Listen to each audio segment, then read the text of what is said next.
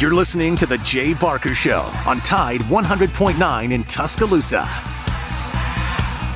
Welcome to Big Noon Sports, featuring Lars Anderson, New York Times best-selling author of 12 books and a 20-year veteran of Sports Illustrated.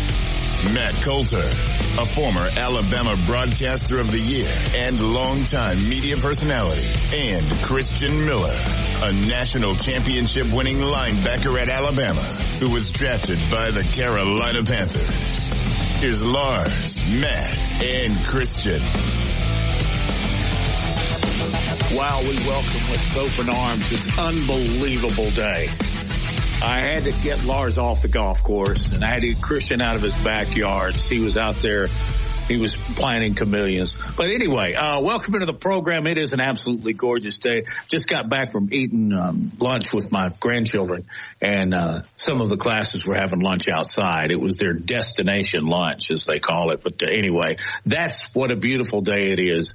Welcome into the show, gentlemen, guys, gals. Listen, appreciate that. Urge you to download our app, which is our website. Go to www. You really need to say that anymore. I do anyway.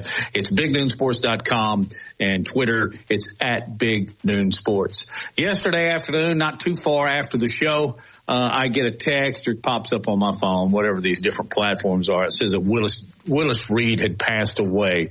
Now, Willis is a my generation player, and you guys have probably heard of him. Some of you listening watched him play in that monumental game of good grief, of emotion that he played in 1970, May 5th, 1970, when he had a thigh bruise and he wasn't expected to play. He came out of the locker room at Madison Square Garden playing but limping. He went through warm-ups. Nobody expected him to play. He hit the first two shots. The Knicks went on to win the NBA championship. He will be remembered for that, and notably so, because he was an inspiration, but he was also a man of integrity. He went on to serve in NBA administration and many other facets of basketball. And I just think of how distinguished he looked, even in age, a little bit like Bill Russell with the white hair and beard. And he was just a class act on and off the floor. And Lars, I was deeply saddened by his passing, because my generation, you know, the kind of mid to late baby boomers, when we were playing in our backyard, we wanted to post up. We were either Willis Reed, Wes Unseld, Kareem Abdul-Jabbar, or Wilt Chamberlain. Reed was tough as a pine knot. Yeah, and this is going to require a little bit of explanation, but New York has always had this unique skill, meaning sort of the city, to create myths better than any other city, right? Mythological figures. You go back to Babe Ruth, to Joe DiMaggio, Frank Gifford, our Joe Namath, Y.A. Tittle, Tom Seaver, Y.A. Tittle, Reggie Jackson, Mark Messier, and Willis Reed. He really, even now, he's the most iconic New York player in the history of the franchise, even more so than Clyde Frazier, I would argue, who was Reed's teammate on the last Knicks team to win a championship, which was in 1973. And became the team's TV broadcaster for decades. And I love listening to Walt Frazier or Clyde Frazier. But yeah, I mean, Willis Reed's career, probably unfairly, really has been kind of reduced to that one night in May of 1970 when he was burdened with that torn thigh muscle, when, you know, you have the shot of him gimping onto the floor before Game 7 against the Los Angeles Lakers. And it was just like this guttural communal roar from the crowd of Madison Square Garden, just like whipped into a froth, right? And he comes out, he hits his first two jump shots, has that sweet left-handed jump shot for a big man. And this is kind of where the myth becomes more than myth sort of turns, or reality becomes myth, because he's credited for winning that game. When in reality, he didn't defeat the Lakers on one leg, right? That's the legend. Well, he played 27 minutes and was really just a decoy. And he was dragging that dead leg behind him, and he deferred to his teammates. And it was Frazier who had the amazing night. 36 points, 19 assists, right? Unreal. But it's always the Willis Reed narrative that has persisted over time simply because the cameras caught him coming out of the tunnel, right? All by himself. Last player onto the floor. And how many times throughout your life and my life have when you unexpectedly see a player come into the game, you're like, this is a Willis Reed moment, right?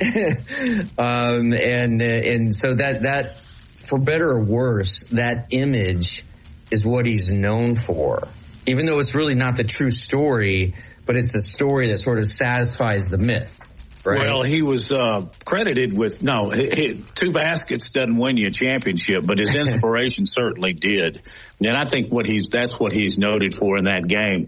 If I could give you maybe a modern day example of how it was, and I was a little kid, believe it or not, I didn't cover this game, y'all, but I was watching that game on television, and I remember just took the top off of Madison Square Garden, and as many wonderful athletic events have occurred in the world's most famous arena. That's the loudest I'd ever heard there.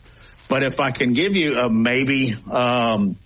parallel in this day and age that more people would be could remember, and that would be Kirk Gibson in the World Series, because nobody expected him to play, nobody expected him to hit. And then he steps up, pinch hitting role off Dennis Eckersley, hits a home run to win. I think it was game 1 or game 2 of the World Series. But that was an inspiration. Certainly Willis Reed was an inspiration to us all. And I'm saddened by his passing. But, man, I will tell you this. I'm so glad I got to watch that guy play. And I did. Yeah. That was back in the day when little kids ran around.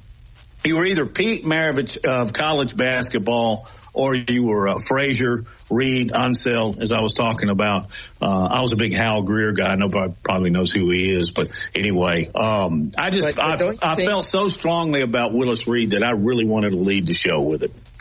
Yeah, no, I agree. And I'm glad you brought him up.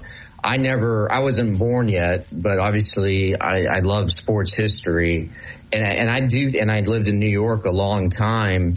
And again, I think that image of Reed limping onto the floor, it's bigger in the New York consciousness than Babe Ruth's called shot, which people still argue whether it really happened. I think it's bigger than Joe Namath running off the field in Super Bowl III, right, with that index raised to the sky.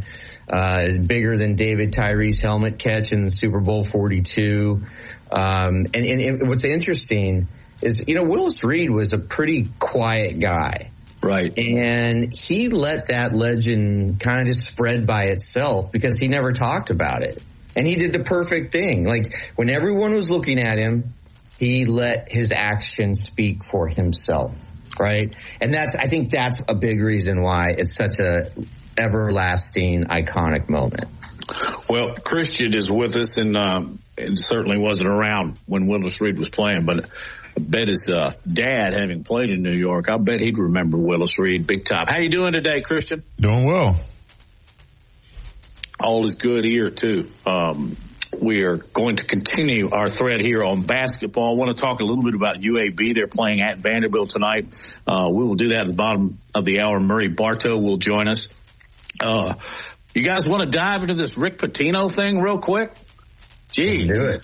Man, he just came out throwing rocks. If you haven't read about it, he's been hired to replace Mike Anderson at St. John's. And everybody in the world saw this coming.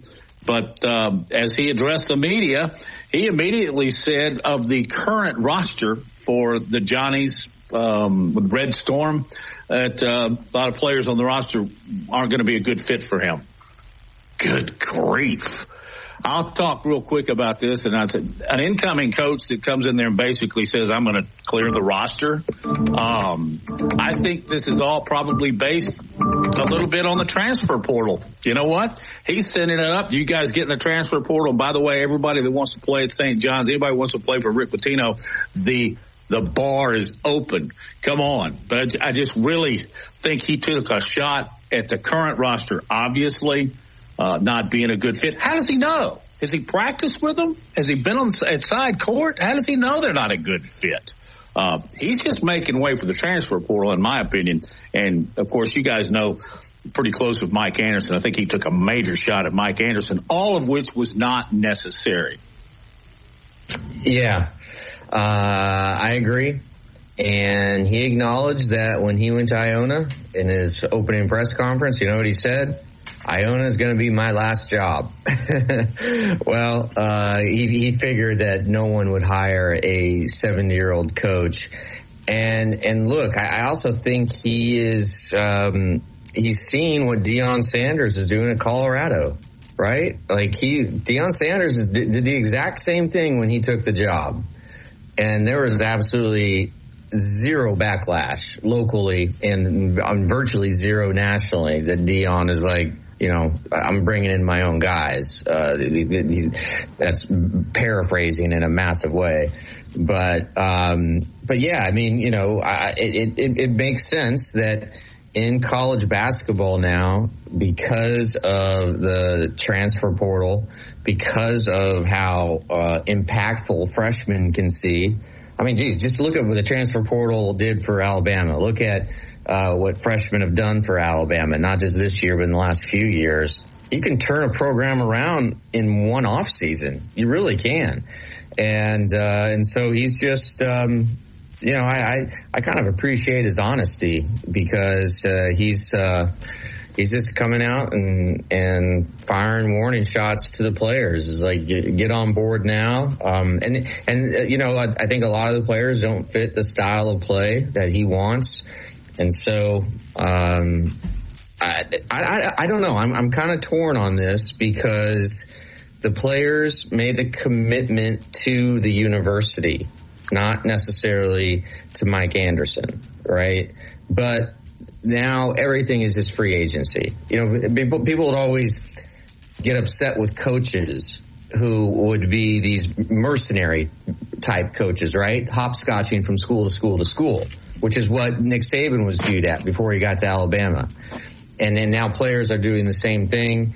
And so I don't know. I don't really have a problem with Rick Pitino saying that. What are your thoughts, Christian? Yeah, I don't know. I mean, I think he should probably let the guys prove themselves first before he comes in taking shots at guys. I mean, unless he's been watching them on tape. I don't know. I wasn't a big fan. I know you didn't think Deion caught flag, but some people did kind of disagree with it because it kind of is, you know, blatant disrespect, I mean, to those guys who work their asses off. And you know, you're just coming in there saying, well, I'm bringing my own guys and their Louis Vuitton luggage. Like, I don't know. I feel like it's just kind of disrespectful to the guys that have, you know, been in the program. And, you know, I'm sure there are some guys who aren't the right fit, but there's a lot of those guys in that room, that do work hard and try to do the right thing. So at least give them a fair chance to prove themselves because maybe they will end up being good players for you. But, yeah, I don't know. I mean, I guess we'll see how it works out for them, but I guess you're right with the transfer portal. These coaches kind of do have that luxury to basically take their pick, and it's kind of unfortunate for the players in this situation, but I guess the best of the best will stick around and contribute. Big question as we go to break, yes or no. Does this happen with St. John's and Pitino and with Deion in Colorado without the transfer portal? Yes or no, Christian? You mean like them getting hired, or they're no? Like them coming out with statements like this and emptying their rosters and letting the world know that they've got places to be there. I personally think that the transfer portal has spiked this. No, you're absolutely right, Matt. There's no way it would happen because they wouldn't even be Deion wouldn't be allowed to bring his guys over. They'd have to sit out a year, so he couldn't even make that statement unless he wanted to go into a game with 20 guys on the roster. Yeah. Coming up at the bottom of the hour, we'll talk more about this. I bet Murray Bartow remembers Willis Reed. We'll get a quick thought or two from him. Of course, Alabama's going to be playing Friday night. What about Ben Roethlisberger? the 49ers. Crazy days in the world of sports right here on Big Noon Sports.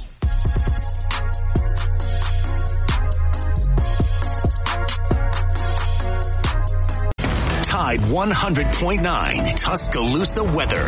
A mix of sun and clouds this afternoon, the high 72. Fair tonight, the low 54. Tomorrow, sunny and warm, the high 83. Friday, warm and breezy during the day. Thunderstorms arrive Friday night. Those storms could be severe, the high 82. I'm James Spann on the ABC 3340 Weather Center on Tide 100.9. It's 68 degrees in Tuscaloosa. A national championship team covering a national championship team. The best sports talk in the state. Tide 100.9 and streaming on the Tide 100.9 app.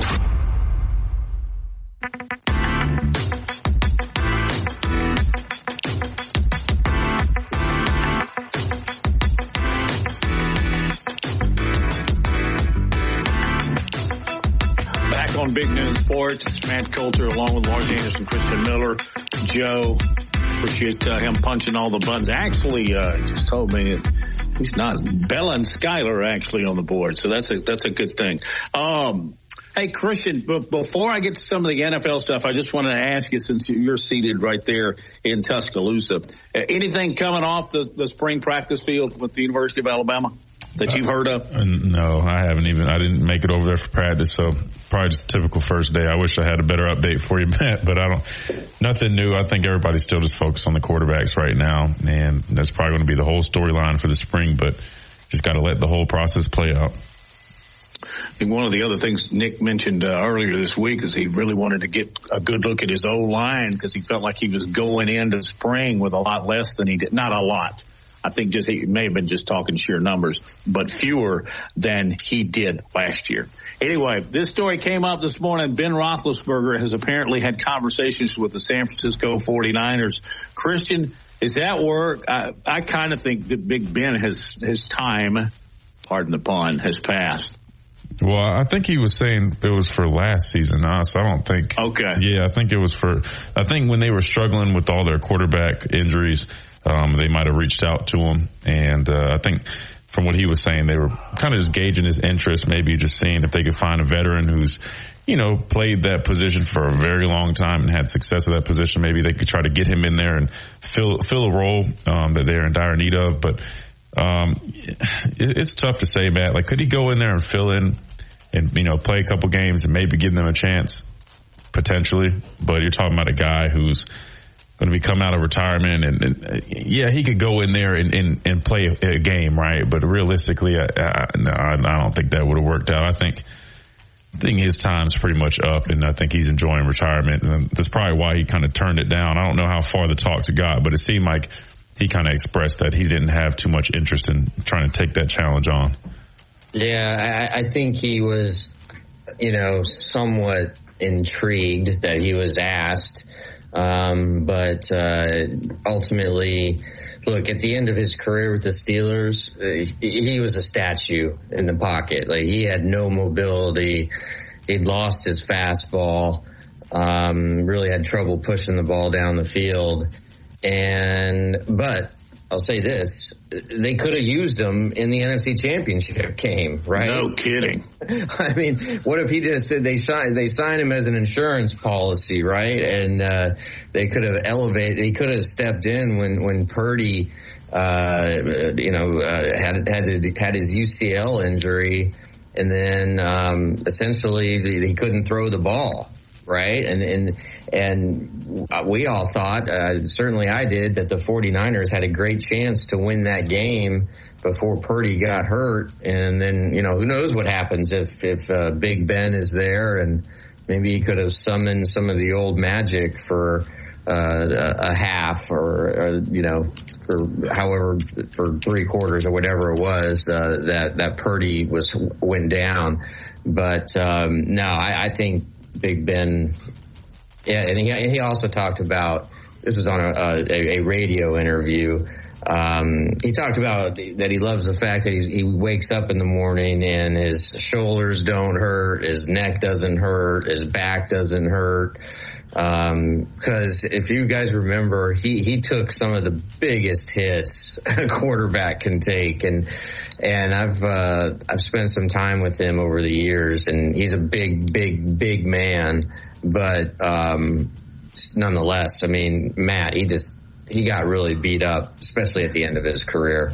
Well, the Steelers' offense was Najee Harris. I mean, if not for him, he probably would have ended up just a total pancake, because at least he could hand him the ball, right? But anyway, I agree 100%. They could have used him when Purdy went down, and who knows, might have got him to the Super Bowl. Although I think we had the best matchup of the best teams last year, or this last February. So anyway, hey, Cam Newton threw at Pro Day yesterday at Auburn. I want to ask Christian, your thoughts on that. We discussed it yesterday, but I really just wanted to get kind of a player's view of what's Pro Day like. What all do you do? Is it combine like? Well, I'm glad you brought that up. I was going to spin off a Ben to him and basically kind of reiterate the same thing, meaning, sometimes you just have to know when your time is up. And I love Cam. I'm a big fan of Cam, but unless he's going to, settle to be a backup quarterback in the league, I just don't know if it's worth the team signing him at this point. And again, and I wish it wasn't that way, but and I don't know, maybe his shoulder's feeling better now. It's just the last couple seasons that we've seen Cam play, they just haven't been to his standard. And I understand, he's dealt with shoulder injuries, he's dealt with all type of injuries, and those definitely play a role. But just from what we saw, I mean, when he was, what was it, the Patriots, and I think it's that game when he was playing against the Patriots, and, Carolina brought him back. His throwing ability just didn't seem to be where it once was. And, I saw some clips of him at Pro Day, and he had some great throws.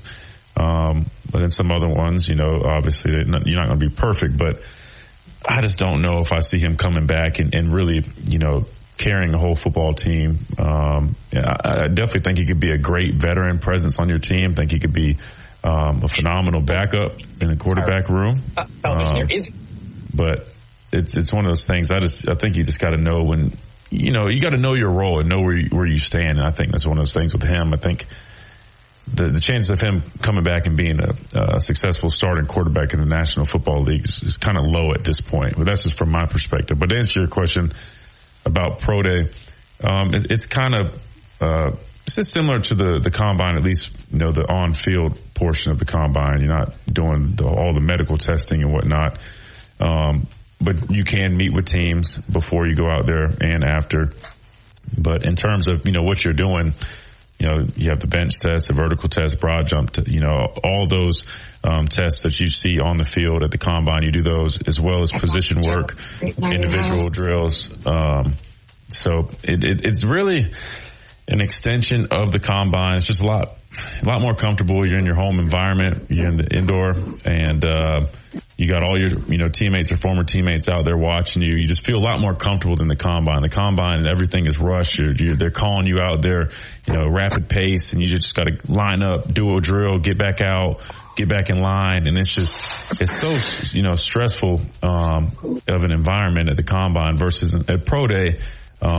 You're with all your teammates. You still have scouts surrounding the entire indoor, but it's a place that you've been the last 3, 4, or 5 years, and you're just going out there and doing the same things that you've always done. And it really, me and my dad were talking about this yesterday. We did a podcast. It's one of those things where people put so much emphasis on these pro days and combines, but really it's just so these teams can check boxes. At the end of the day, they're going to go off of what they see on tape. They're going to go off of what they watch on film of you as a player. This is really just so they can say, hey, let's see how this guy moves. Like, for instance, it's very beneficial for a guy like me who spent a lot of time with his hand in the dirt. And they're saying, hey, this guy has a build where we could potentially play him as a 4-3 outside linebacker. We want to see how he does in space. We want to see his ability to drop in coverage and move, flip his hips. And so that's where it's very beneficial. For a running back, they like seeing those guys, go through the bags and shuffle their feet, see their shiftiness, but really that's not really going to help them climb up the ranks as a draft pick. They're ultimately going to go off of, physical attributes and film, but it definitely is beneficial for some guys. I think the storyline for this pro day is going to be Bryce Young. He didn't throw at the combine. They're finally going to get to see him throw, but even then, really, if you watch the tape, he's the clear-cut best quarterback in this draft, arguably the best player in this draft. And what he does tomorrow, or not tomorrow, but whenever their pro day is. I believe it is tomorrow. Oh, tomorrow. That's right. So whatever he does at pro day shouldn't dictate, where he goes in this draft. Because, again, he's just throwing on air. And, you can see his arm talent there. But, again, as a football player, you really see what a guy is about is when he's on the field, there's 11 on 11. You're facing pass rush, you're facing pressure, you're facing all those other variables, not just doing it on the indoor with no equipment on. So, I think that's going to be the biggest storyline tomorrow, though, is Bryce Young throwing the football. Yeah. Great stuff. Matt, you remember it was 2 years ago when Zach Wilson at BYU's pro day made this incredible throw, right? It's against air, but he's running to his left and throws against his body about 63 yards in the air and hits his receiver in stride. And that clip, I swear, it went viral, right? And I would argue that is a big reason why the Jets drafted him where they did at number 2 overall. I think some teams just do put too much value in pro day. But just to go back to Cam Newton really quick, and I know we got a break. Cam says he wants to be a starter. I don't see a team willing to bring him in as a backup just because Cam's got such a big personality, pretty flamboyant guy. And it's kind of the same reason, but in a different light, why Colin Kaepernick isn't in the league. Like a team doesn't want to bring Colin in to be a backup because of all of the questions that would then be asked by the other players about the backup quarterback. Big News Sports continues with Murray Bartow. Guys, we got to get to a break. Let's do that, and we'll come back and talk with Murray Bartow. From T-Town to the Plains, this is Alabama's most in-depth analysis on the SEC. This is Big Noon Sports. From our home base in Birmingham, Alabama, we are here treating patients from every generation across the United States and from around the world. We're here for the rookies and the dreamers trying to make a name for themselves. We are here for the achievers who are resilient and won't take no for an answer. We're here for the coaches, athletic trainers and mentors who are shaping the next generation of legends. We are here for you, aggressively pursuing victory over injury. Learn more at andrewsportsmedicine.com. I studied. And also their matchup coming up with San Diego State on Friday in Louisville. Well, it's a good question. As a scout, I scout now in the NBA with the Hornets, so I've seen everybody. I've traveled the country. I've seen every team probably multiple times, and obviously with Alabama, they're just, it all starts with Brandon Miller. He's just so talented and so good. He's probably the best player in the tournament. And plus, Alabama's got length. They've got versatility. They can make threes. Nate's just got a lot of guys that he can run in and out of the game. I mean, he's got 9-10 guys that he can play, and it doesn't seem like they miss a beat when they go to their bench. Now, with all that being said, San Diego State is really good. They're one of the best defensive teams in the country, so if they're making shots and making some threes, they're not easy to beat either. And, if you look at San Diego State over the years, they just, for the last 8, 9, 10 years, they've had really good teams, and they always guard you. And so this will not be an easy game. I would pick Alabama to win the game. I have no clue what the line is, but I'm sure you guys might know. But I'm guessing, what is it, 5, 6, 7, something like that? Yeah, right in there. Yeah, that's what I would guess it to be. Can San Diego State win the game? They certainly can. I mean, again, they really can guard. and they can really rebound. And if they're making shots, which you never know if the shots are going to be going in or not, but if they're making shots, they'll have a chance to win the game. But at the end of the day, I would pick Alabama to win that game in advance. I don't think it's a matchup that Nate Oates would have embraced. I mean, I don't think he'd have picked this. But speaking of I Oates, agree. Yeah. Speaking of Oates, we all know, Murray, you start with really good players. Alabama's got really good players. But is he doing a lot different with his mathematics and his wanting to take threes instead of 17-footers? What is he doing on the floor that is able to Alabama to be the 1-1A seed this year? Well, he's done a great job. You know, I've known Nate for a long time. When I was at East Tennessee State, we recruited one of his players when he was a high school coach in Romulus, Michigan. So I've known Nate since that time that we recruited one of his players. But they shoot a lot of threes. They get to the rim a lot, and they've just got a great balance. And obviously analytics will tell you get to the rim or take the three, and they really live by that. And, you know, he's got guys that can score around the rim, then he gives guys a lot of freedom. And whether they're going in or not going in, he gives guys that freedom to shoot the ball. And it does start with recruiting, but he and the staff have had to go out and get those players. And again, Brandon Miller will be one of the top picks in the draft, and you know, Clowney has come on so much and played so well, but Nate has certainly done a great job since he's been there at Alabama. In your position as a scout, you have a unique ability, I think, to answer this. Is how is Brandon Miller's game going to translate to the NBA? And, you know, the comp that you sometimes hear, which seems a little far-fetched to me, is Kevin Durant. And also just a follow-up to that is, what other players on that Alabama roster have caught your eye as players who really could flourish in the NBA? Well, and I'll speak for myself. This is just me. This is not our organization speaking, but for myself. And I've seen Alabama a lot. I'd start with, even before I get to Brandon, you know, Clowney will play in the NBA. He's a talented young man. He's still really young, so he's raw kind of the way he plays, and he's still got a lot of developing to do, but he's got a real chance to be a good player in the NBA. And then as it relates to Brandon, I don't know who his comp is, but the game is just really easy. You know, that's what I've seen them practice a lot. I've seen them in a lot of games, and that's really the first thing that I would say. The game is just, he sees it, he can handle it, he can pass it, knows how to score, you know, really good athlete. Defensively, he's got the ability to guard, sit down, and he's got the wingspan and the athleticism to become a good defender. And I don't think there'll be a long transition period for him. I really don't, because he's 6'8", he's long, he can really handle it, he can pass it, sees the game, and it really comes easy to him.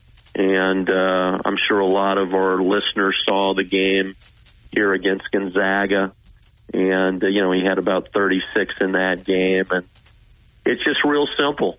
And he's good. He can make threes at a high percentage, and he's pretty good off the bounce. He's really athletic, and so without any question, he'll be one of the top picks in the draft, and he's got a chance, I really think, to transition very, very quickly into the NBA. Murray, as we wrap up this segment, our many thanks for joining us. But off the floor, because we all know the tremendous accomplishments of your father, Gene Bartow, but what do you take from him day to day? Who, my dad, Matt?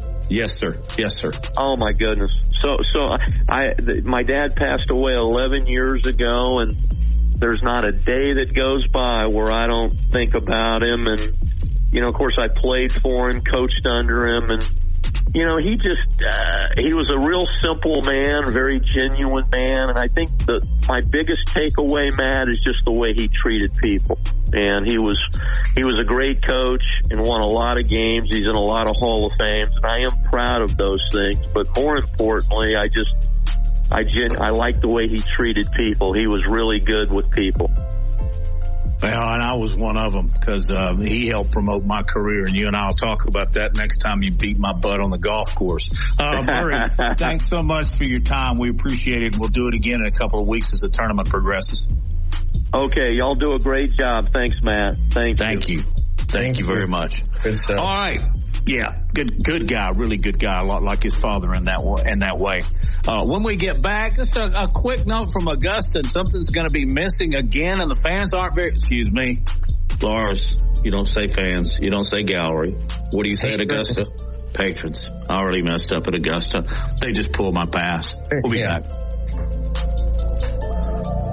More Big Noon Sports coming up. You've probably seen their clothing around town on game days, but check out Christopher Mobley on the Strip. Luxury game day apparel redefined. It's the only place in town where you can find Todd Hoops apparel. Clothing designed for the modern day entrepreneur, golf enthusiast, and athleisure fanatic. They've got Peter Millar, Fiore, Grayson, and Mizzen & Main. And if you haven't tried the Mizzen & Main dress shirts, you've got to. You can find them at 1410 University Boulevard on the Strip. Also, they've got a great e-commerce site at ChristopherMobley.shop. So check out Christopher Mobley, luxury game day apparel redefined.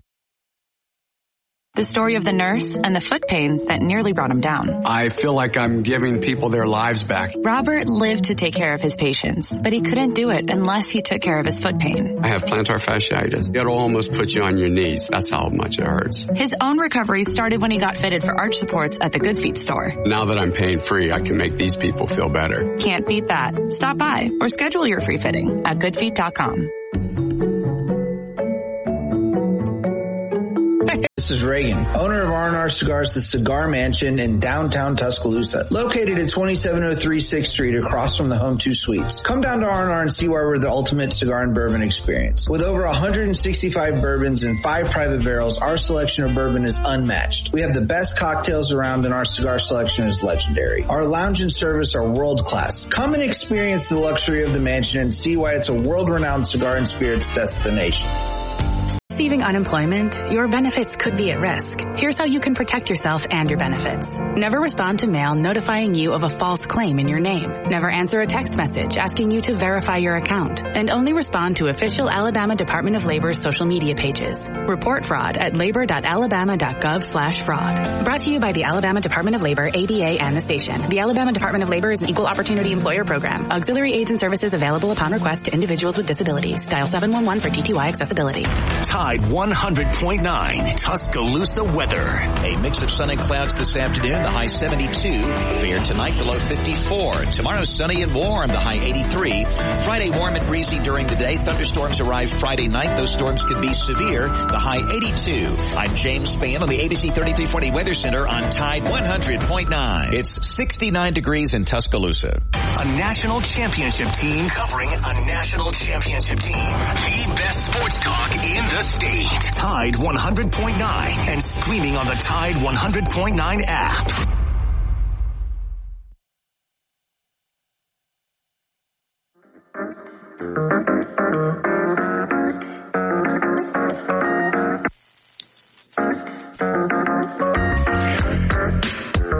Back on Big Noon Sports, it's Matt, Christian, the gang, Lars Anderson. Appreciate everybody dialing us in. We'll take your calls, 205-342-9904. You can catch us on our website at bignoonsports.com and Twitter at Big Noon Sports. The Masters is coming up, and we haven't been able to talk to Christian much about this. I know he's aware of it. I bet his dad has been and maybe going this year. But it's one of the coolest events that I've ever been to. I love it. I love the television coverage. But many of you know that the Masters is famous for their concessions, their food. Their pimento cheese sandwiches are specially made. They're out of this world. And they're unbelievably priced. I'll give you an example. I was there many years ago, and I went to the concession stand, and I got 2 pimento cheese sandwiches, 2 bags of chips, 2 sodas, and 2 Snickers bars, and I got change from my 10. It's just unbelievable. They have absolutely they've frozen the prices. I have the prices. The egg salad sandwich, $1.50. Pimento cheese sandwich, which are excellent. I had never had one before until I got to the Masters. They're only $1.50. Barbecue sandwich, $3. Club sandwich, $3. Grilled chicken wrap, $3. Chicken sandwich, $3. Chicken salad, $3. Ham and cheese on rye, $2.50. Do you see peach ice cream sandwiches on the menu? Peach ice cream sandwiches. No, I do not. They stopped selling them last year because the peach supplier and the particular vendor that they were getting them from was just running short. And in this day and age, that probably means they couldn't find people to make the ice cream. Whatever the case, it's not good news for the regular patrons at Augusta National. And I didn't eat a peach ice cream, but now it really makes me want one because peach is one of my favorite types of ice cream, and to eat one at Augusta would be absolutely fabulous. Christian, I don't know. I'm not asking you about the food. I'm just asking you about the Masters in general, and maybe has your dad ever played there? I mean, not during the Masters, but at Augusta National? It's hard. I don't know if he has or not, but that would be cool if he did. I mean, I'd love to go play there one day. Just walking around on it, you feel like you're in golf heaven. Because actually, Lars, I think when you are there, you are in golf heaven. I mean, I think this is it's where it's and you know what? As good as a presentation as CBS has been doing for years, Lars, you really have to be there, don't you? I mean, it's even better than you would imagine.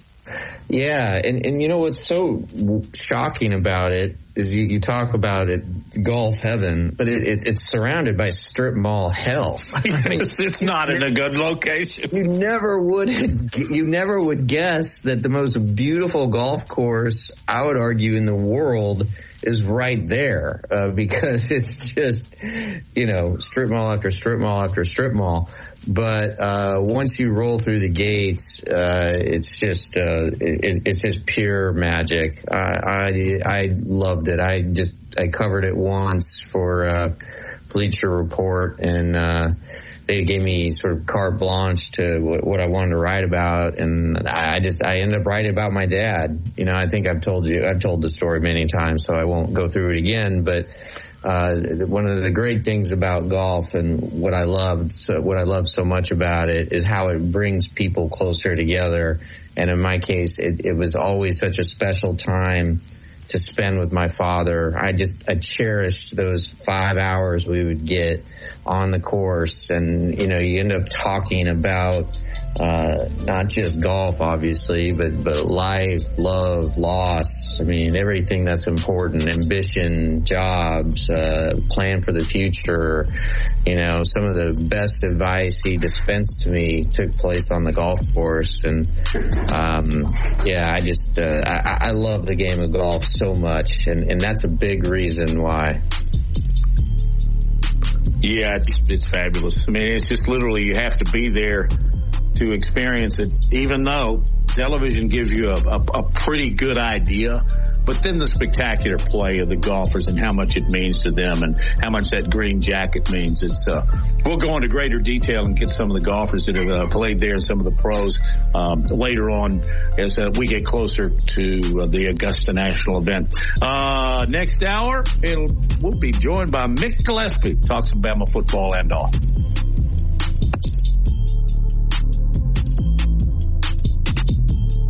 From our home base in Birmingham, Alabama, we are here treating patients from every generation across the United States and from around the world. We're here for the rookies and the dreamers trying to make a name for themselves. We are here for the achievers who are resilient and won't take no for an answer. We're here for the coaches, athletic trainers, and mentors who are shaping the next generation of legends. We are here for you, aggressively pursuing victory over injury. Learn more at andrewsportsmedicine.com. Did you know not washing your hands after using the bathroom can increase the spread of hepatitis A?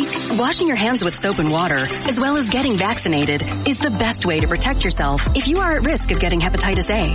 One dose of the hepatitis A vaccine provides long-lasting protection in up to 95% of those who receive it. For more information on the hepatitis A outbreak in our state, visit alabamapublichealth.gov/IMM. Sponsored by the Alabama Department of Public Health, the ABA, and this station. Hey, this is Reagan, owner of R&R Cigars, the Cigar Mansion in downtown Tuscaloosa, located at 2703 6th Street across from the Home 2 Suites. Come down to R&R and see why we're the ultimate cigar and bourbon experience. With over 165 bourbons and 5 private barrels, our selection of bourbon is unmatched. We have the best cocktails around and our cigar selection is legendary. Our lounge and service are world class. Come and experience the luxury of the mansion and see why it's a world-renowned cigar and spirits destination. My caretaker was very rough with me. I thought they did it because I wasn't moving fast enough. Elder abuse is a crime, and together we can stop it.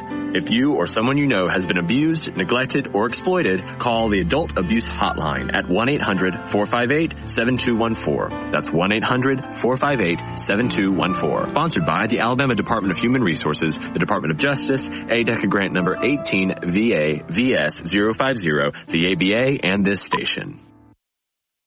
The children's music and dance teacher who couldn't cha-cha. I was always on my feet. It was just so painful. Elisa couldn't let her students down, so she stepped up and went to the Good Feet store for personally fitted arch supports. I would work an entire day, and my feet didn't hurt at the end of the day. That was when I knew, wow, these are different. But the really good part? It's good to be dancing together again. Stop by or schedule your free fitting at goodfeet.com.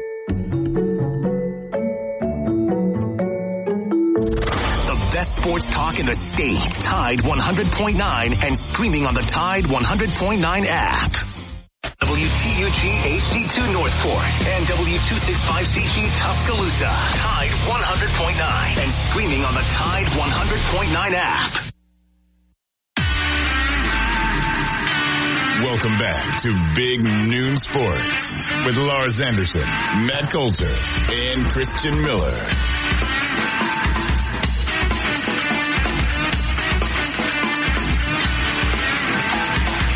Let's get up and go for hour number 2 on Big Noon Sports. We talked about at the very top of the show, the passing of Willis Reed, the class individual, and one heck of a basketball player. Continue on a basketball note, Alabama basketball assistant coach. We know Charlie Henry went to Georgia Southern last week. Well, now word is Ryan Hodkins is going to go to Arkansas State. So when you get to this point, guys, they start snatching up your assistant coaches because they know there's a good chance they're going to bring that same mentality, that same energy that Nate Oates has provided the University of Alabama. Now tonight, UAB will take on Vanderbilt at Nashville. That's going to be an interesting game. I will look this up when Lars starts going through the action tomorrow in the tournament. I'll look this up as to where that game can be viewed, but I imagine it is probably on an alternate CBS sports channel. But I'll look that up. But Lars, who's playing tomorrow?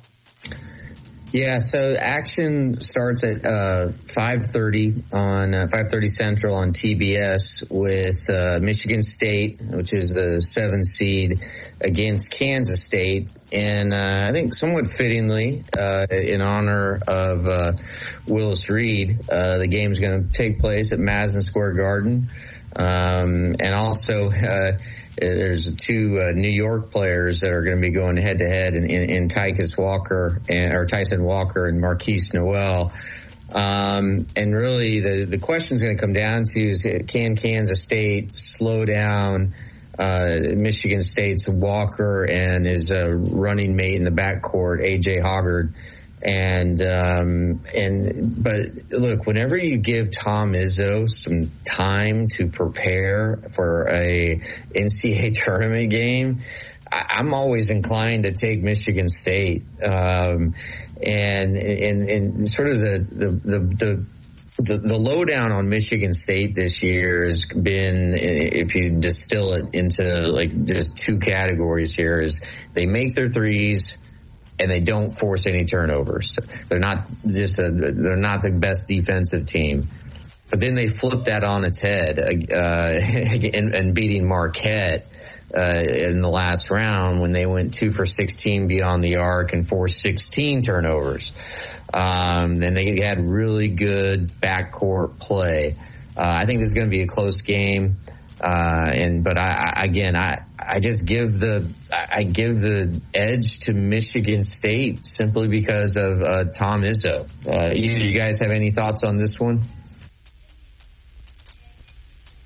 I'll take that as a no. Okay. The next game is at 6:15 Central on CBS. And this is going to feature, Matt, your Arkansas Razorbacks, 8 seed going against 4 seed UConn. And this is going to be a good coaching matchup. Dan Hurley of the Huskies against Eric Musselman of the Razorbacks. And Matt, I'm going to turn this over to you because you know Arkansas better than most people in this state. They're your team other than Alabama and UAB. Do you think that Arkansas can get it done going against a really strong UConn team? And I think, UConn, they've got arguably the best perimeter defender left in the tournament, and this kid Adam Sanago. But Arkansas, before the tournament, Matt, they were really just sort of up and down. But then they go and they beat Kansas in the second round, and they showed their talent and their depth. What do you think about this one? Did we lose? No.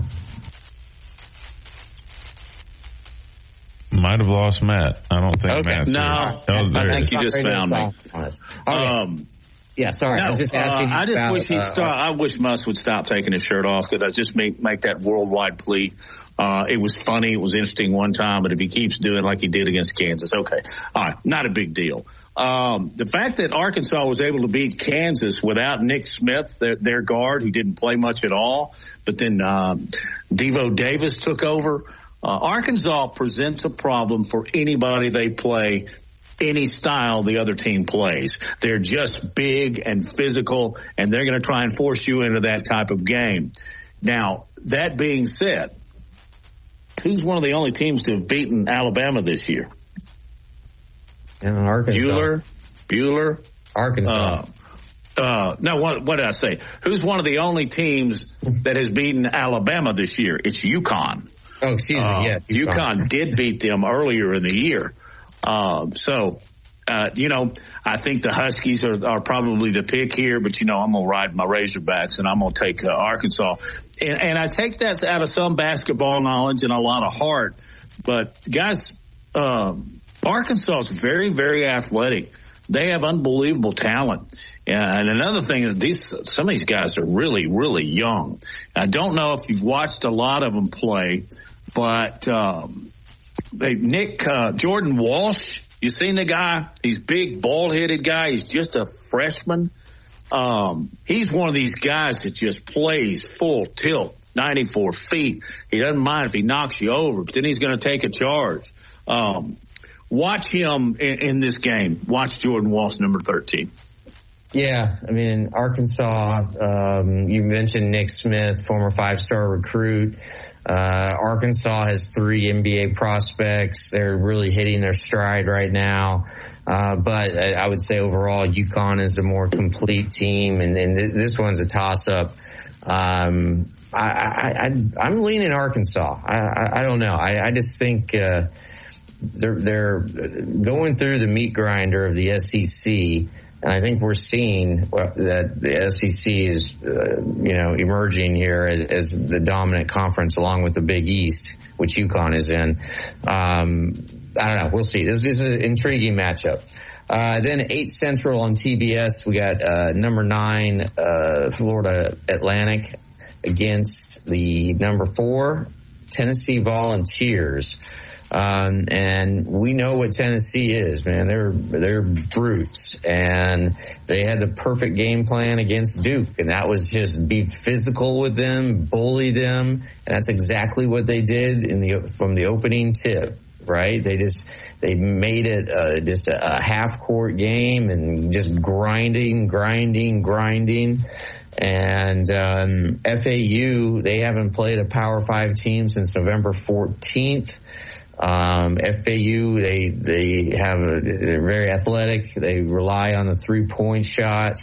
But Tennessee is the best 3-point defensive team in the country. So something's got to give here. And Tennessee starts 4 guys that are 6'6" or taller. FSU is one of the smallest teams in the country. I think the physicality of Tennessee sort of carries the day here, carries the night. I like Tennessee in this game. Matt, your thoughts on the Volunteers advancing? I want to go back and a quick note here about the Tennessee-Duke game. In the first half of that game, they didn't need to give the referees whistles. They needed to give them penalty flags because Tennessee was just brutal. They intimidated Duke. Now, Duke played tough now. It's not like they ended up being intimidated totally, but Tennessee out-physicaled them. But there's something about this Florida Atlantic team that I really, really like. I didn't like the end of the game, the way they dunked when there was just a few seconds left and they were up by 8. But that's the kind of brashness that Florida Atlantic has that their nickname does not provide. They're the Owls, for goodness sakes. But I had Florida Atlantic advance into the Elite 8. And, Lars, I'm going to stick with them. I just can't get the Alabama-Tennessee game out of my mind, and just how Tennessee just punched Alabama in the mouth. You know, I haven't seen another team do that.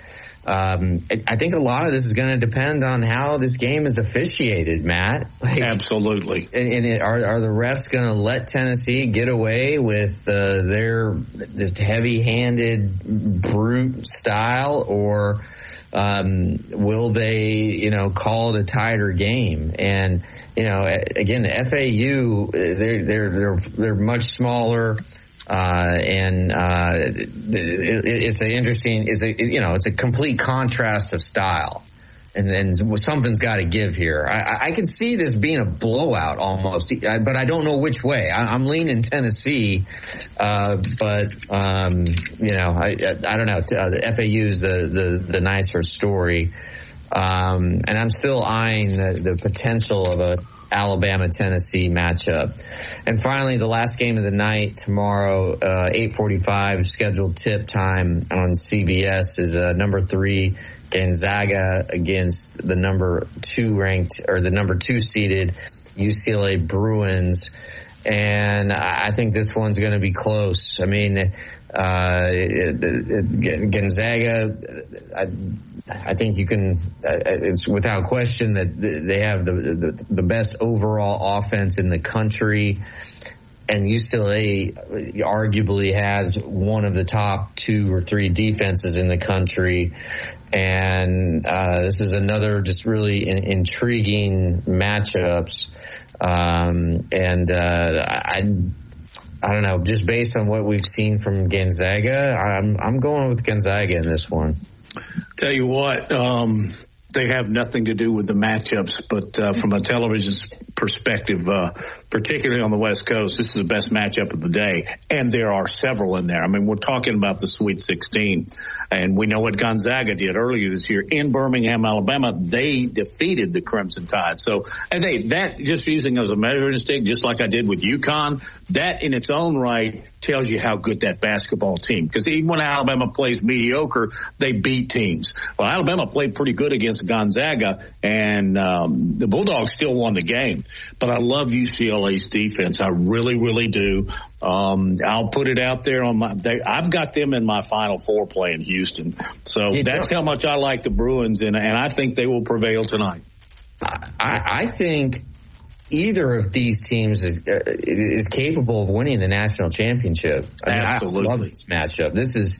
I think you're right. This is the most intriguing game of the day tomorrow. And yeah, I mean, people on the West Coast are just going to be going crazy for it because these are the two most popular teams on the West Coast. I'm leaning Gonzaga. All right, we'll go back and forth on that tomorrow, or actually Friday, I guess, when those games are complete. But anyway, good talking about the matchups. When we get back, we'll talk with Nick Gillespie of On3 and Bama Insider as we get back and talk some football here on Big Noon Sports. Covering SEC sports like kudzu on the roadside. This is Big Noon Sports. At 100.9 Tuscaloosa weather. A mix of sun and clouds this afternoon, the high 72. Fair tonight, the low 54. Tomorrow, sunny and warm, the high 83. Friday, warm and breezy during the day. Thunderstorms arrive Friday night. Those storms could be severe, the high 82. I'm James Spann on the ABC 3340 Weather Center on Tide 100.9. It's 72 degrees in Tuscaloosa.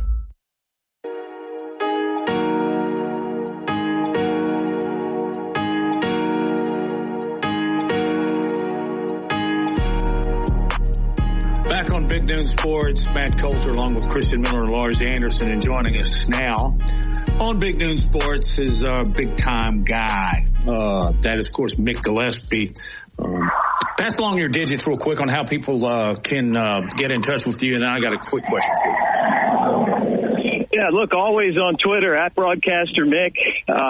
Check out my website, MickTheBroadcaster.com. Always talking on there and, getting ready for football. And I can't believe this basketball tournament's at the Sweet 16. So pretty good time of year. Did you watch the end of I'm going to get my baseball out of me real quick, okay? Did you watch the end of the World Baseball Classic? And good grief, you want a matchup of two of the best guys on the planet? You got Ohtani versus Mike Trout, and Ohtani gets the best of Trout in Japan and defeats the USA by a score of 3-2. Are you liking what we're seeing out of the Classic?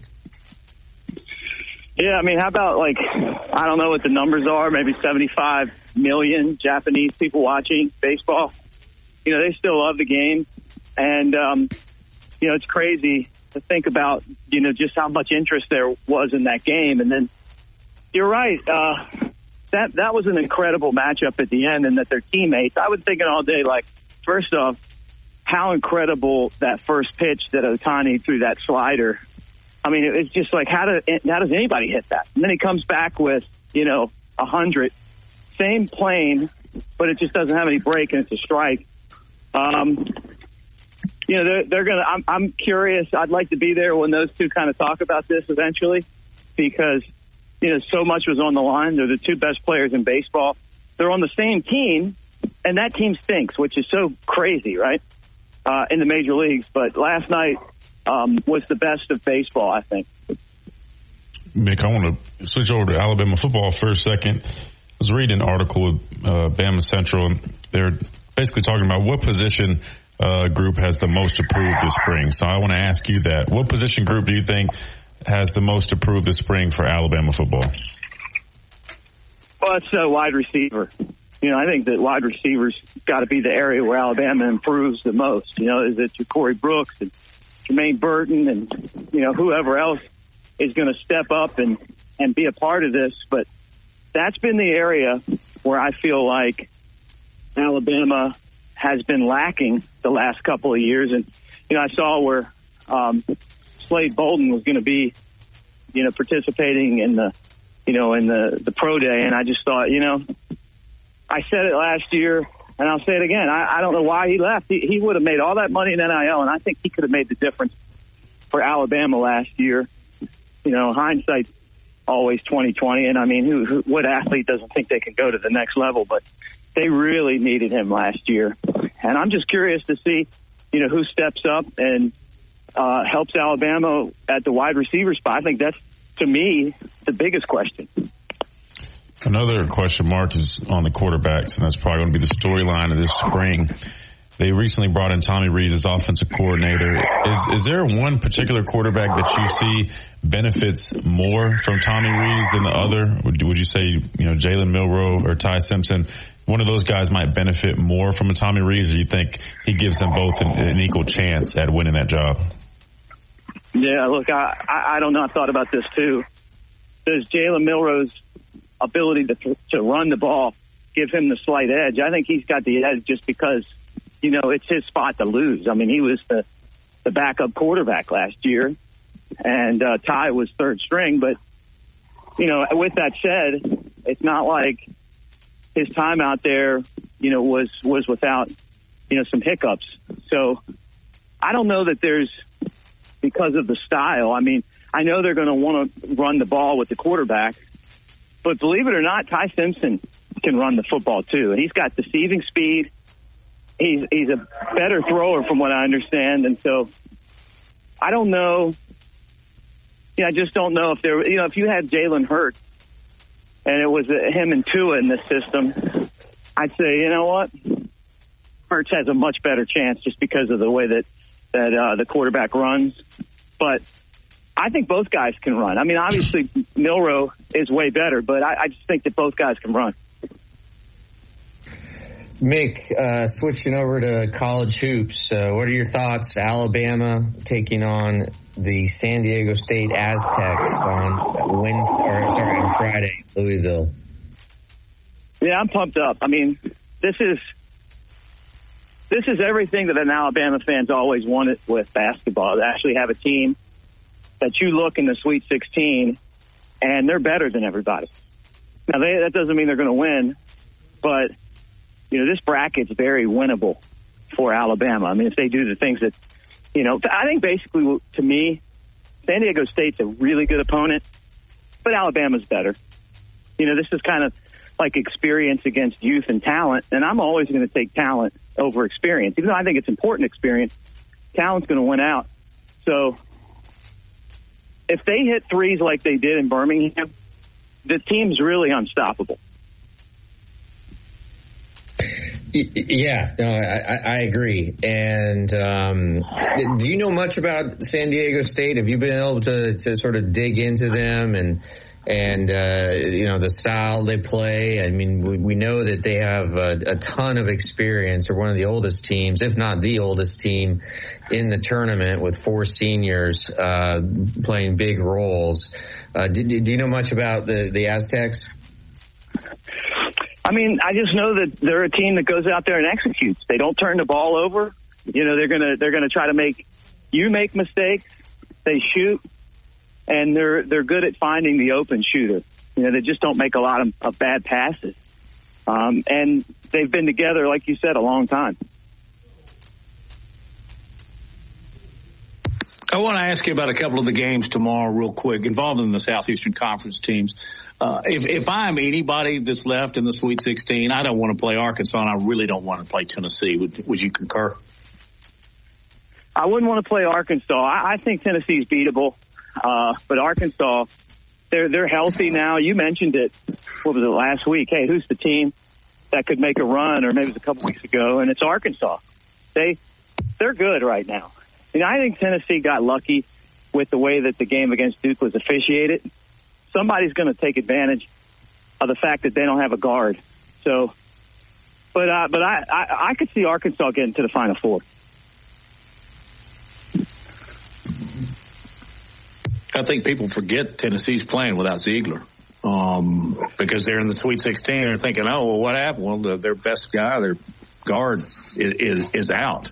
But is there anybody else in the Sweet 16 that could be overlooked? And that's kind of a lame question to begin with. This may be Gonzaga's year. We saw them in Birmingham. A lot of the teams that have been eliminated or teams that normally kind of give them trouble, and eventually they're going to win a championship. They're like that hockey player. They just keep taking shots on goal. Timmy's a great player, and they're kind of hitting it right now when you need to. And this next matchup's going to be incredible. You're talking about the 2 superpowers on the West Coast going at it. If they get by this game, I could see them getting there. We saw them against Alabama. Alabama played like crap against Oklahoma and lost. You know, they didn't play great at Tennessee. That was a tough game. But they played pretty good against Gonzaga, and they lost. So, you know, Gonzaga has already beaten Alabama, and that says a lot to me about them. You know, to come all the way to the, you know, to the South and play them. So I could see them making a run. Actually, I could see the winner of that game getting all the way to the championship game. You know what? I agree with you 100%, and that's what we were just talking about the previous segment, that I think either UCLA or Gonzaga, whoever emerges from this game, they got a great shot to win it all. These are two very, very talented basketball teams, and I know, you know, all my friends on the West Coast are really looking forward to this game between two heavyweights. Hey, Mick, a couple days ago, Matt and I were up in Huntsville, and we drove past the minor league park, and I thought of you, and I was thinking, just wondering, what are your favorite minor league parks? And I know there's not a ton of them, but what are your favorite minor league parks, not just in Alabama, but in the South? My favorite park's in Montgomery. I love that park. I like just the fact that they built it. It's got all the history there, being that it was built at an old train whistle stop, Riverfront Stadium, and they used all that old architecture. I hope that they maintain it, because that place is special. You know, you can almost feel the ghosts walking around out there, and they got the train tracks and all that stuff. I really love that stadium. Pensacola's ballpark is the only park in the country that has water from foul pole to foul pole when you look out there. And that park wasn't even that expensive to build, but the view in Pensacola of the bay, you know, sometimes you're sitting out there and the Blue Angels fly over. You know, that's a really special place as well. So those two are my favorites. Those two are awesome. And in Montgomery, you can actually get a biscuit and get it prepared like, I think, 10, 12 different ways. Butter, jelly, honey, you name it. And I haven't been to the Pensacola Stadium, but I want to do that. Hey, Mick, tell everybody where they can catch up with you. Yeah, guys, hey, again, check me out on Twitter at Broadcaster Mick, MickTheBroadcaster.com. And, you know, we'll be talking a lot of football. And, guys, I always love hanging out. Yep. Get back on the water. Get back in your boat. Sounds like you might be there anyway. Thank you, Mick. Hey, roll tide, guys. See you. Thanks, Mick. Back with more Big Noon Sports on this Wednesday afternoon. From T-Town to the Plains, this is Alabama's most in-depth analysis on the SEC. This is Big Noon Sports. The universal truth of women's shoes. The cuter they are, the more they hurt. You have to put your best foot forward, and if your best foot is an ugly shoe, oh my goodness. Lisa Ann thought she had to choose between looking good and feeling good, until she got fitted for arch supports at the Good Feet store. Now I can wear the shoes that I've picked out because I like the way they look, not because they were comfortable. Good Feet relieved her pain and her fashion dilemma. Stop by or schedule your free fitting at goodfeet.com.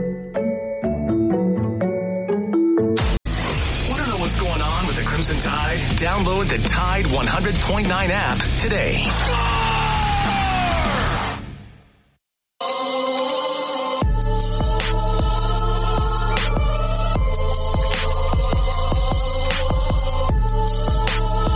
Back on Big Noon Sports, Max Holter and Christian Anderson. Hey, let's take a few phone calls as we go to the top of the hour. You can dial us up at 205-342-9904. Christian? Playing football has left me with all types of pains. We know this by now, guys. The foot pain, the knee pain, the back pain. But thanks to my good friends over at the Good Feet store, I found a new way to eliminate and alleviate that pain with their premium arch supports. Good Feet arch supports are precision fit for your personal needs, lifestyle, profession, and footwear. I use them for all situations. It's remarkable the difference they make in such a short period of time. If you've never experienced them, I highly recommend you give them a shot. It's try before you buy. You've got nothing to lose. So stop into your local Good Feet store today in Tuscaloosa, that's Midtown, or you can visit them online and schedule an appointment at goodfeet.com and find the nearest location to you. Again, that's Good Feet, improving the quality of people's lives 2 feet at a time. Yeah, Matt, Gisele, Tom Brady's ex-wife and the highest paid supermodel in the world, recently gave a exclusive interview to Vanity Fair, and she discussed in pretty great detail the anguish and sorrow and pain and hurt that she has been going through since the public talk about her divorce about her split with Tom Brady and ultimately her divorce. And she dispelled sort of the easy narrative, right, that the media have just run with, that, well, it was Tom's devotion to football that caused the dissolution of their marriage. And she said, I've always cheered for him. I will continue forever. If there's one person I want to be the happiest in the world, it's him. Believe me, I want him to achieve and to conquer. I want all of his dreams to come true. And for those of us who have been through this before, her words really strike a chord here. She called her divorce like a death and a rebirth. And she said, sometimes you grow together, sometimes you grow apart. When I was 26 years old and he was 29, we met. They actually met on a blind date and went to a little tavern in the West Village of Manhattan. But she said, we met, we both wanted a family, we wanted things together. And then she said, as time goes by, we realized we just wanted different things, and now we have to make a choice. That doesn't mean you don't love the person. It just means that in order for you to be authentic and truly live the life that you want, you have to have somebody who can meet you in the middle, right? It's a dance, it's a balance. So, you know, I think my takeaway from this, and that's a horrible word to use when talking about somebody's pain that they're going through, is that it's like everything in life. It's complex, it's nuanced, it's not, you can't describe why this didn't work in a sentence or two, right? I do know that when they moved to Tampa and Tom signed with the Bucks, that Gisele had never been to Tampa before. And she obviously didn't have friends in Tampa. And I believe that there was a little bit of isolation. And, you know, Tom was gone all the time. And so she's in this huge mansion. Remember, they were living in Derek Jeter's old mansion, literally the biggest house in Tampa, right on the water. And sometimes houses can be too big. I really believe that. And, you know, I think that may have contributed that isolation that she felt. But, you know, it's just, I know it's easy for people to kind of take shots at the couple because everything just seems so fairy tale. And she did go on to say that she doesn't believe in fairy tales anymore. It's just a sad story and a sobering reminder that you need to, in my opinion, and I haven't done a very good job at this, you need to work on your relationship with your significant other as hard as you work in your professional life, Matt. Well, first of all, if I may say candidly, how could Gisele and Tom Brady go on anything that would be termed as a blind date? I mean, it's not like these people didn't know each other. I mean, come on. They hadn't met. It'd been set. They hadn't met, and it was a mutual friend. I mean, and you know, Tom Brady just like, I don't know who the mutual friend is, but you know, Tom Brady just gave him a big hug after that date. Oh, yeah. And Gisele and Tom have both said that it truly was love at first sight. Like they knew. They went to I forget the name of the little bar that they went to. It's a dimly lit, like it's like Turks and Frogs or something. But they knew like 5 minutes into their date that they were gonna fall in love. I don't know. I don't know if you believe in the concept of love at first sight. I think sometimes you do know, I think relatively quick in a relationship, whether or not this has got a possibility. But, yeah, I mean, it was technically a blind date, but and actually I don't think Gisele, you know, she's not an American, right? she's from Brazil. So I think there's a very good chance that she did not know who Tom Brady was. Well, she'd be the only one on U.S. soil that didn't. Here's the way I am about it. I don't like to, air too much of my personal life. And I don't know why these two feel compelled to do so. Be quiet, going about you. I mean, I know Vanity Fair wanted the interview, but she didn't have to grant it. Maybe it helps, her get over this or not. But quite frankly, it's like the Gwyneth Paltrow trial that everybody's going nuts about. I don't give a rip. Excuse me, Christian. Am I just being too blunt? I really don't care why they divorced. I really don't. I'm with you 100%. It's not my business. I don't think it's anybody else's business. Obviously, people would love to hear the juicy gossip and the reasonings behind things. But like you said, it's really between them, and for them to work out. Maybe her talking about it is a mechanism for her to cope. But, I mean, she could do that privately with a therapist or a friend.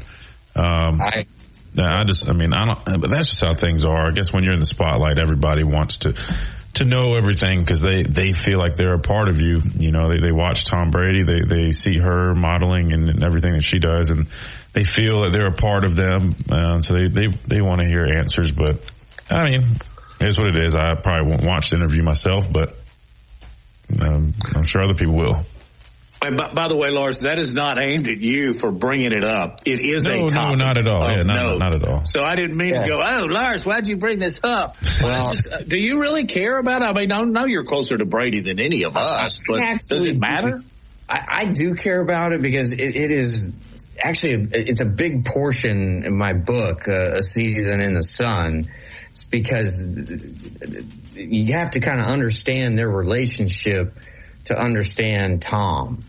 And I'm not going to get into it now. But also, it didn't hurt Gisele by any stretch because guess who's on the cover of Vanity Fair this month?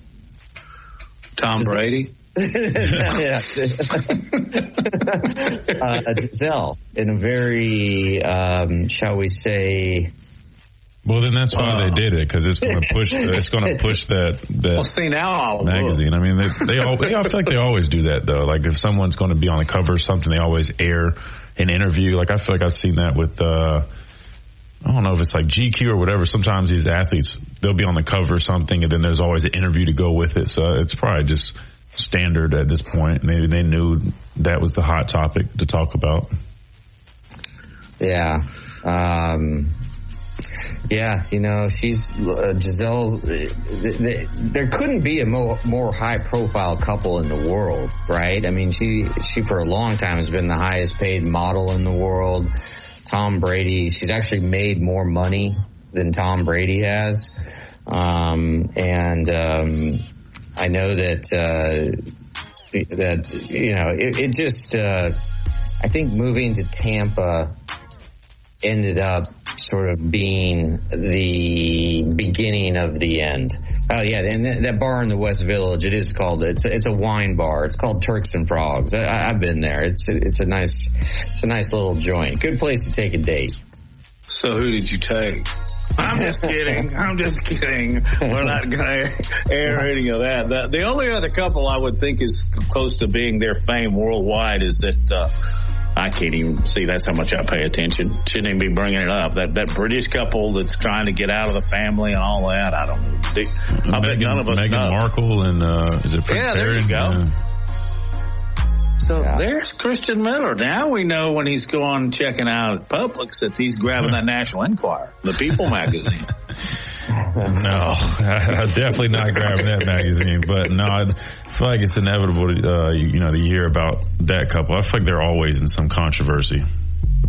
Well, hey, when we come back, we're going to steer away from the social scene and get back to sports. Lars, good topic, though. It was funny anyway. Back with more Big Noon Sports.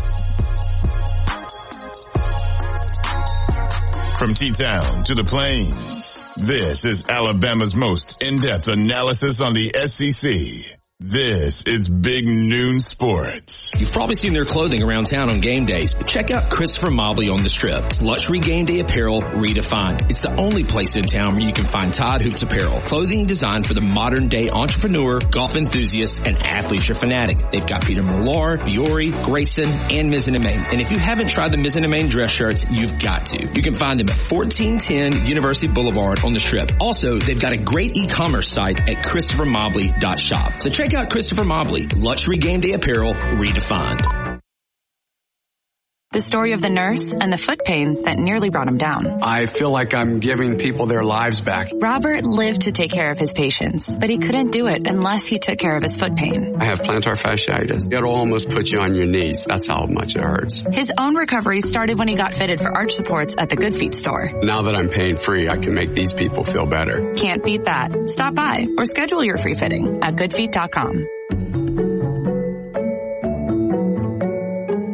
Hey, this is Reagan, owner of R&R Cigars, the Cigar Mansion in downtown Tuscaloosa, located at 2703 6th Street across from the Home 2 Suites. Come down to R&R and see why we're the ultimate cigar and bourbon experience. With over 165 bourbons and 5 private barrels, our selection of bourbon is unmatched. We have the best cocktails around and our cigar selection is legendary. Our lounge and service are world class. Come and experience the luxury of the mansion and see why it's a world-renowned cigar and spirits destination.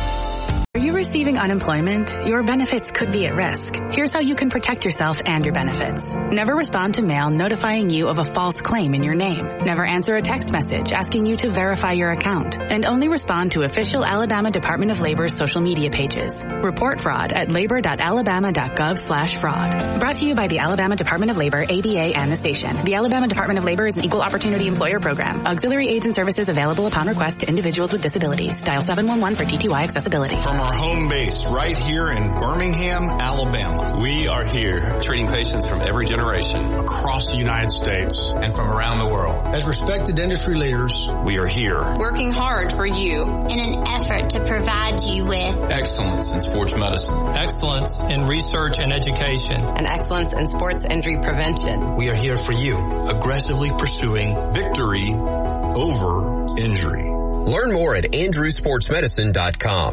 Tide 100.9 Tuscaloosa weather. A mix of sun and clouds this afternoon, the high 72. Fair tonight, the low 54. Tomorrow, sunny and warm, the high 83. Friday, warm and breezy during the day. Thunderstorms arrive Friday night. Those storms could be severe, the high 82. I'm James Spann on the ABC 3340 Weather Center on Tide 100.9. It's 73 degrees in Tuscaloosa. A national championship team covering a national championship team. The best sports talk in the state. Tide 100.9 and streaming on the Tide 100.9 app.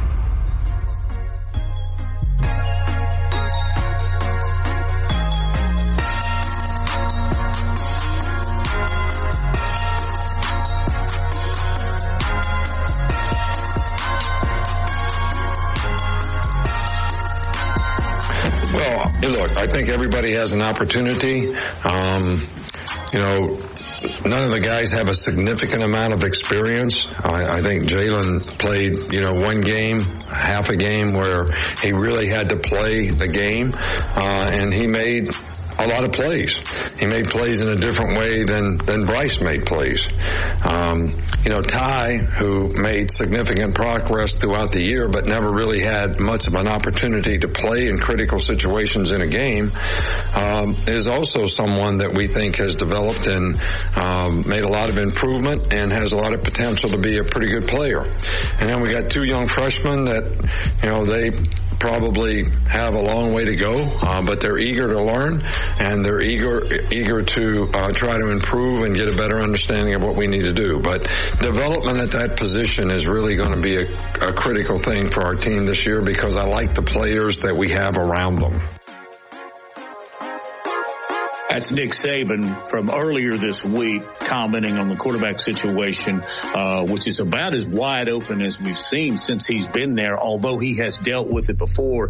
Christian is aware of that. Christian, I want to ask you this question, because we know that Milroe is the better of the two runner, and maybe by a pretty good distance, although Nick brought it up a little while ago. I don't think people have seen Ty and his escapability and his ability to use his legs. But I think on the other side, you would view Ty as the better passer.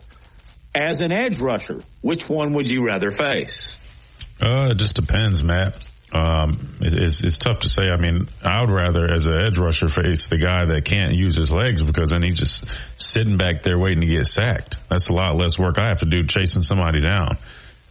But that's not what's best for the football team.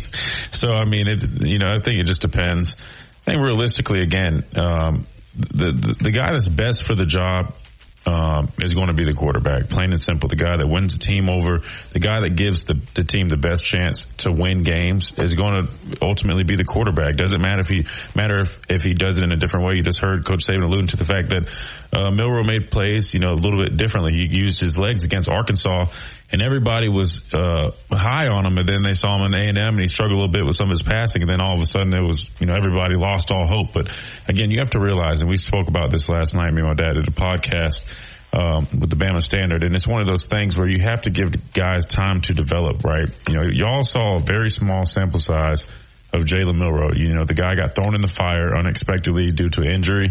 Initially he was the backup. So, I mean, he's had time, through the spring or before spring, with winter workouts and whatnot, work on his mechanics, work on his fundamentals. He's got this spring to go in there and continue to progress with his fundamentals, his throwing motions, his footwork, all those things that he needs to do and improve upon to be a better passer. And I'm telling you right now, you're going to see a much better player than you saw even last season. I made the example last night that when we saw Bryce Young in, spare time in 2020 or whenever it was when he was backing up Mac Jones, I'll be quite honest. In the little sample size we got, I wasn't blown away with him. I wouldn't have looked at him in those trash minutes when he got in in those football games and said, oh, man, this guy's going to win the Heisman. And that's no disrespect to Bryce. Bryce is a phenomenal quarterback, a generational talent. But I'm just showing people that you can't just go off of a one-game sample size. You can't go off of those things. You have to give everybody a fair chance and give them time to develop. And that's what you're going to see out of these guys, especially when you add competition into the mix. When guys are competing, competition brings out the best out of everybody. So you're going to see a much better Jalen Milroe. You're going to see a much better Ty Simpson. I think you just got to let the process play out. I also kind of compared it back to 2016. A lot of people, all they talked about was Blake Barnett. And ultimately it was a guy in Jalen Hurts who wasn't necessarily the best passer at the time. We see what he is now and how he developed. So also look at that example. But we saw him basically earn that job because he gave the team the best chance to win. And it's one of those things. He made a lot of plays with his legs, but he also could make the throws. So I just urge people to be patient. Don't write anybody off. It's still spring. Don't even, base everything totally off spring, because again, these guys are going to finish spring ball. They're going to go into the summer program. They're going to have more time to progress and improve. And they're going to go into training camp and continue to battle it out. And ultimately, I think Alabama has several really good options at the quarterback position that they can go back and forth between. And ultimately, the guy who wins the team over, I think that's a large aspect. The guy who earns the trust of his teammates, he gives them the best chance to win, not just the best thrower, because there's a lot of other things. I know guys that can throw great, Matt, but they have terrible pocket presence. They don't make great decisions. That's another big thing. The guy who does not turn the football over and make smart decisions. There's a lot of talented quarterbacks, but they don't have that football awareness, the instincts, that IQ in order to, not put themselves in bad positions. You got to look at all those factors and variables before making a decision on a guy. And that's why I think this is going to take a pretty good while for them to figure out. And again, it might go all the way into the season, but that's okay. Ultimately, the best guy will win the job. Yeah, Christian, I'm with you 100%. I mean, you look at what Nick Saban's done historically, and I think both of them will play in the season opener against Middle Tennessee. I think both of them could even play against Texas, and then see who, as Christian said, wins over the team. That's the big takeaway from what Christian just said, because you can have a lot of different talents, but man, if 10 people aren't listening to you when you're in the huddle, well, they don't really have huddles anymore. But you got to have the respect and have the leadership abilities. We're out of here. We'll do it again tomorrow at noon.